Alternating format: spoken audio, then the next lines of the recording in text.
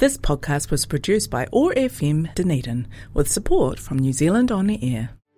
I'm Kate Bendall from Sober Yoga. I struggled with drinking for years until I discovered yoga. Join me every second Tuesday at 10:30 as we explore yoga as a tool for overcoming addiction. My passion is to share that there is a way out of the alcohol trap that doesn't require you to identify as powerless or even as an alcoholic. Sober Yoga, fortnightly on Tuesdays at 10:30 on OAR FM and podcast from oar.org.nz.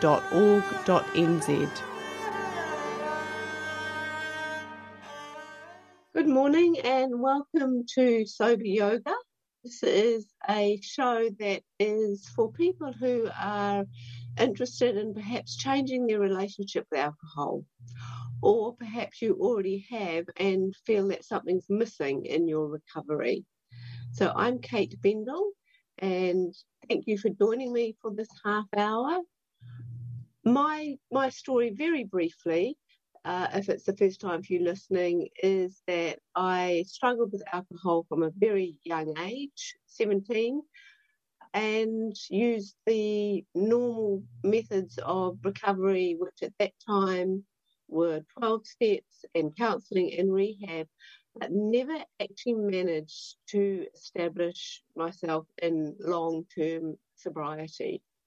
And it was when I finally, a few years later, discovered yoga that somehow the combination of yoga and some of those other things alongside that managed to give me the kind of support and the tools that I personally needed to finally achieve a life without alcohol that felt good. I wasn't struggling, I didn't miss alcohol, and in fact fell in love with yoga so much that I then went on to dedicate my life to yoga, really. I've studied yoga for years and now am a yoga teacher. So this show is open in the way that I don't necessarily think that the labels that we use around alcohol or addiction or alcoholic, I don't think they're particularly helpful. So if you have some labels that you use and make sense to you and you identify in some way or another, of course you keep using them. I don't tend to use those labels. It doesn't mean that they don't apply, and for some people they are a vital part of dealing with alcohol. And equally, we're looking at alcohol as something that's on a continuum, the use of alcohol.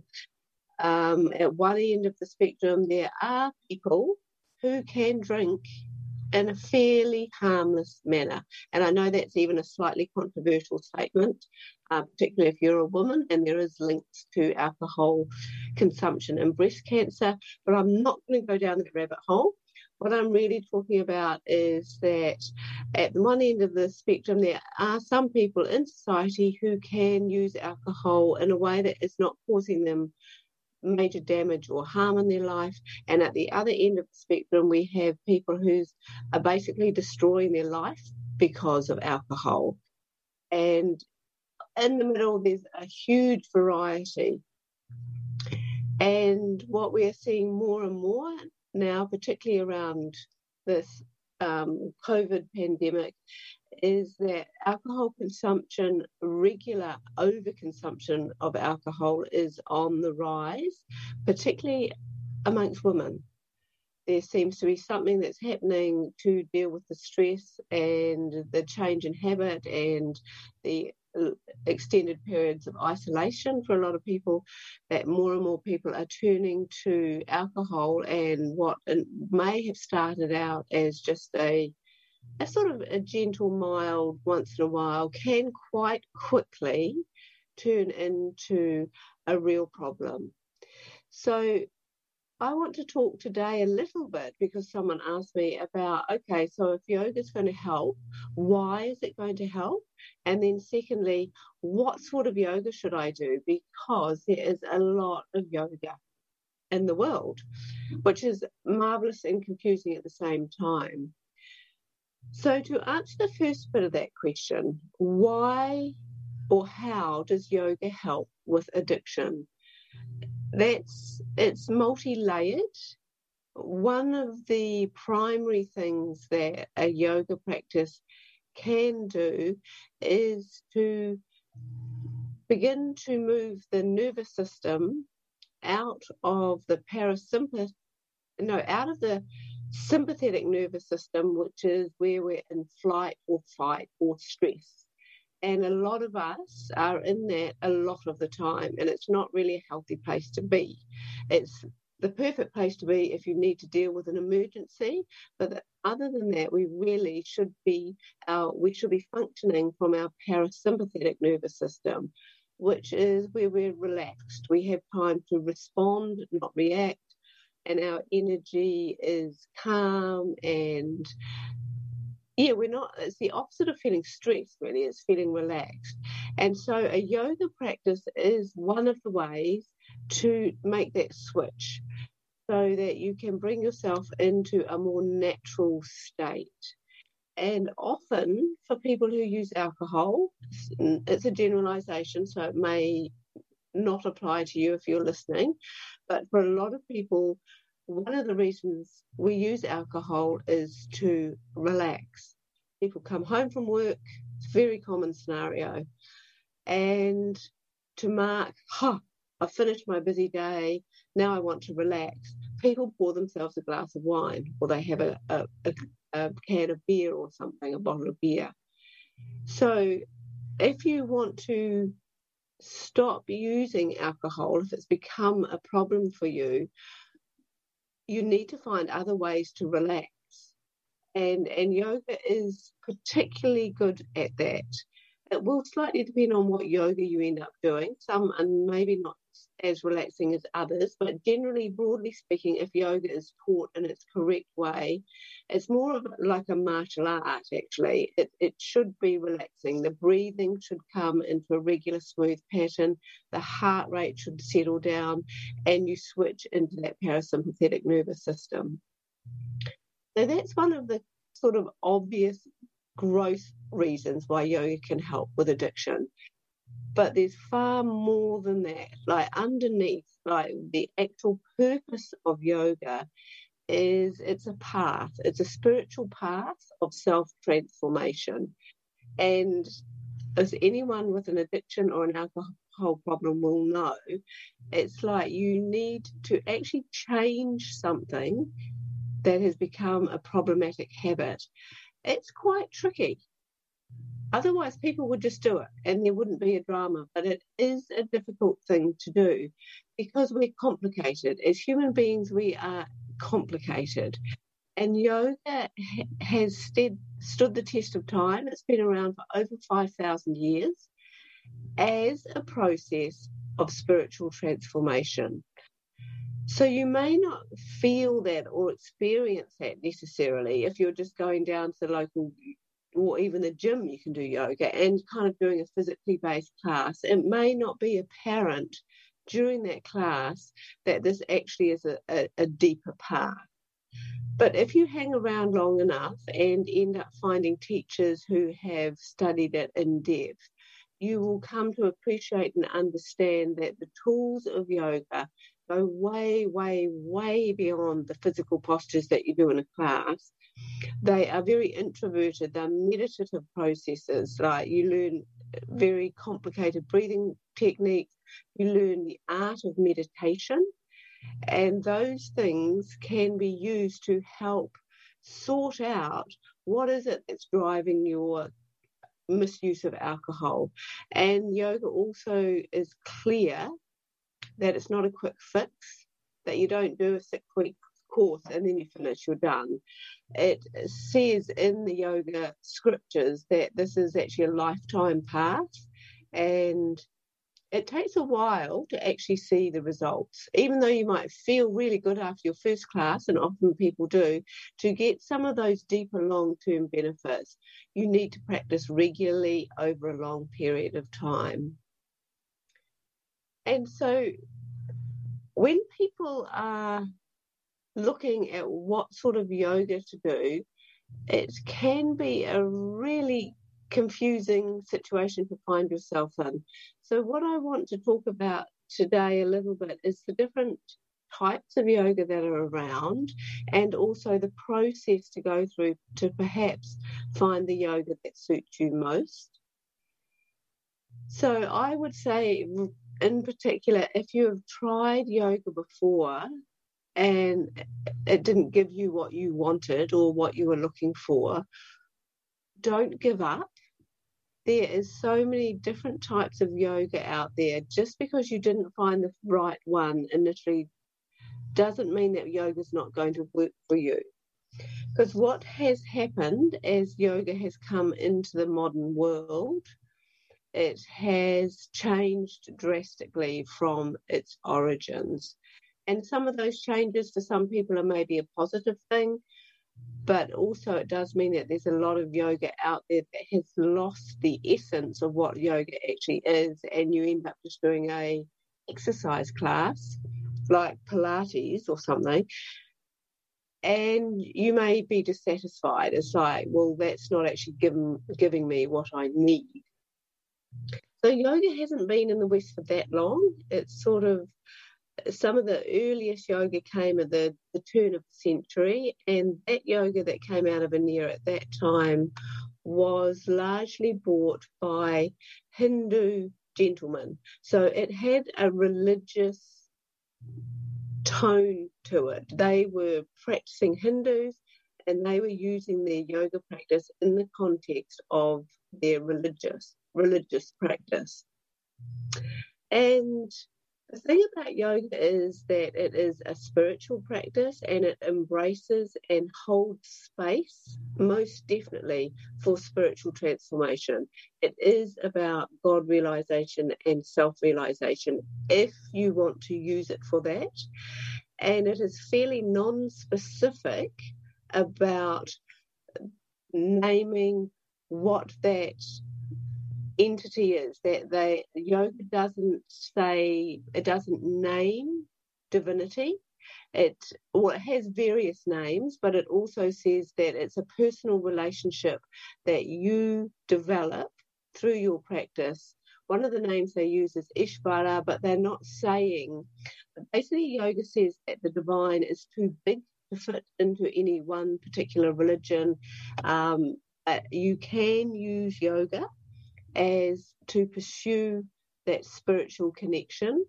It doesn't mean you have to be a Hindu by any means, and it also means that if you are already have a religious practice, if you are already a Christian or a Muslim or a Hindu, you can practice yoga and have your God in your yoga practice. So that's sometimes a little bit confusing for people.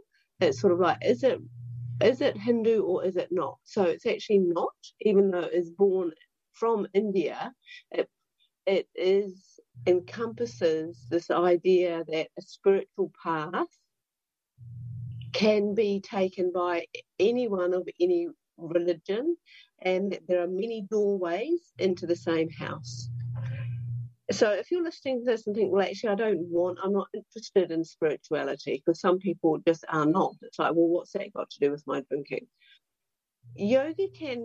Some of the things yoga offers are non-negotiable. It's like, to practice yoga, you must adhere to some of these things and must do some of these things. To pursue spirituality within yoga is an option. So you can still practice yoga and not want to include the spiritual dimension to it, which some people, that's what they choose to do. However, what yoga does, no matter what sort you do, yoga talks a lot about the mind, far more about the mind than the body. So what has happened is yoga's come into the West in about the 60s. Some very strong teachers from India, or their students actually, Western students who went to India, practiced with some of the greats. You probably know the names: Patabi Joyce, Iyengar, Indra Devi, Desikachar. Their students came back to the West and started teaching quite physical yoga, which is definitely part of yoga, But as that has kind of been passed on, and there's more teachers who have taught more students, some of the deeper stuff, the philosophy behind it, has fallen away. And Westerners have become fairly obsessed with the physical practice and put an enormous amount of time and energy in a misguided way into the physical practice, thinking that the aim of the practice is the physical asanas. That's the name for the postures. And this can be helpful, and it can hopefully be a phase or a part of your yoga journey. And particularly for people with addiction, it can really make a difference. Those physical practices are very cleansing. So often when we come to a point in our life that we realise actually this drinking is harmful and it's like a toxic element in our life, there is cleansing that needs to go on a physical level, on an emotional level, and on a mental level.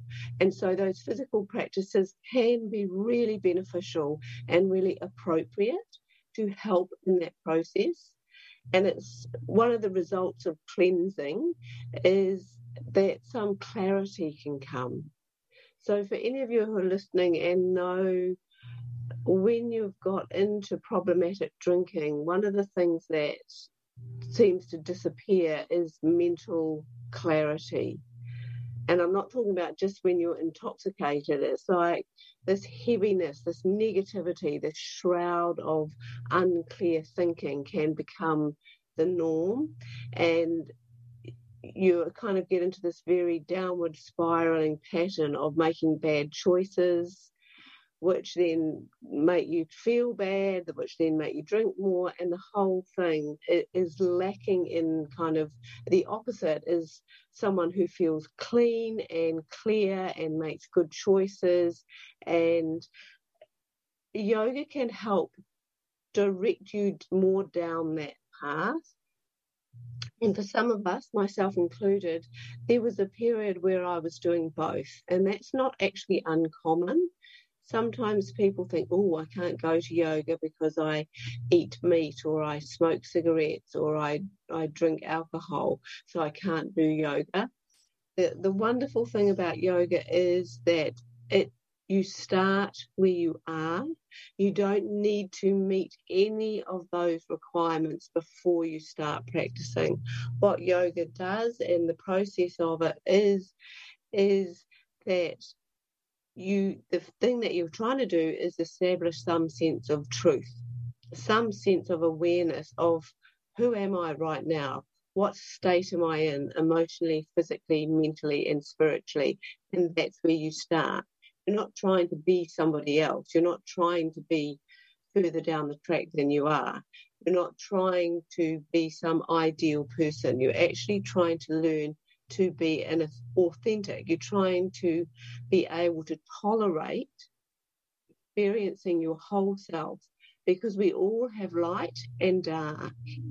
And whether you've got a drinking problem or not, for most of us, we don't feel necessarily very comfortable or empowered to look at our dark side.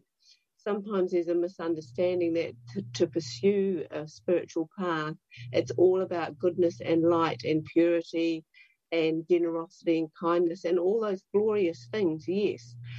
But also a true spiritual search means that we shine the light on our own inner darkness, and it's only when we can bring that darkness to the surface that we can then shine the light on it and release it and fully be ourselves. So yoga, if you are someone who is in trouble, if you are suffering, if you are seriously drinking too much, if you smoke cigarettes, if you eat meat, yoga is really good for you. Don't wait until you've given up those things, because you might be waiting a very long time. And sometimes if we go into the yoga world, unfortunately, there's this image of yoga in the West now of all these kind of amazingly healthy, young, pure people. And that's what yoga is. And it really isn't. That's just kind of because it looks good in terms of marketing. And marketing's a powerful thing, and people need to market their yoga. So that's ended up what's happening. We've got this very unrealistic image of who yoga is for. Yoga is for people who are suffering, whatever your age and whatever condition you're in. And that's why for people with addiction in particular, if you can find the right class, you can start to empower yourself to make the changes that you need to make. That's what I think I loved about yoga the most when it came to dealing with my own alcohol, was that yoga was empowering. I never found counselling to be particularly empowering. 12-step can be empowering if you get a good group of really clear people in it. So depending on what you need from your yoga can sort of influence where you go to look. And marketing is marvellous in a way that it gives us options. It can also be quite deceptive. So just because we see something that has an amazing website, or we see someone who looks like we expect a yoga teacher to look, it doesn't necessarily mean that you're going to turn up in getting the best kind of yoga for you. I mean, give it a go. But I would also say one really good way to find a good yoga class is to ask people, ask your friends. So sometimes your friends or people around you will be the type of people that are going to resonate or benefit from the same type of yoga that you are. And I also wouldn't neglect the old-fashioned notice boards. I know they're becoming far less common these days, but there are a lot of yoga teachers out there who are not necessarily associated with the studio. They don't necessarily have a whole marketing machine behind them, but they're dedicated yoga teachers, and they're just putting up posters on like down at your local supermarket or something, and they might just be teaching a really good yoga class just in your local hall. Actually, I'm from Dunedin, so I know for a fact that there is quite a few really good yoga classes going on in community halls around Dunedin. We also are lucky enough to have some good studios here as well. And just talking about that, actually, I do want to give a little shout out to New Yoga. It's a studio that's opened in the last couple of weeks, fairly quietly, because right now we're in the thick of this COVID, so there's a lot of people not out and about, but it has a range of classes. So if you wanted to look that up, it's just, the website is nuyoga.nz, and they have a variety of ages of teachers. They have a variety of backgrounds of teachers, and all the intention behind all the teachers is to help students find the right class. If you go to one and think that didn't quite suit me, you can ask the teacher and say, is there one that's a little stronger? Is there one that's more gentle? Is there one that has a slightly different emphasis? And the teacher will help you, direct you within the studio to find a class that perhaps might be more suitable. So I hope that was helpful, and thank you for your questions that are coming in sometimes to help me understand what it is that you're struggling with or what you're wanting help with. And before I say farewell, I would also actually, on a passing note, say initially you can use YouTube. There's lots of yoga on YouTube, and sometimes just starting at home quietly is not a bad place. I don't know many to recommend. I do know that Adrian, Yoga with Adrian, she's typically famous. She's got thousands of people, and it's kind of pretty good. It's okay. The only trouble with that kind of yoga is if you have to keep looking at the screen all the time, you're not going to end up with a very inward experience, which ultimately is what you want. But as a starting point, if you're listening to this and thinking, oh, I do want to start, but I'm not ready to go to a public class, jump on YouTube and have a go. And 5 minutes every day is going to give you a far better result than an hour once a week, honestly. So thanks. You've been listening to Kate in the Sober Yoga. Take care and thank you for listening. I'm Kate Bendall from Sober Yoga. I struggled with drinking for years until I discovered yoga. Join me every second Tuesday at 10:30 as we explore yoga as a tool for overcoming addiction. My passion is to share that there is a way out of the alcohol trap that doesn't require you to identify as powerless or even as an alcoholic. Sober Yoga, fortnightly on Tuesdays at 10:30 on OAR FM and podcast from oar.org.nz.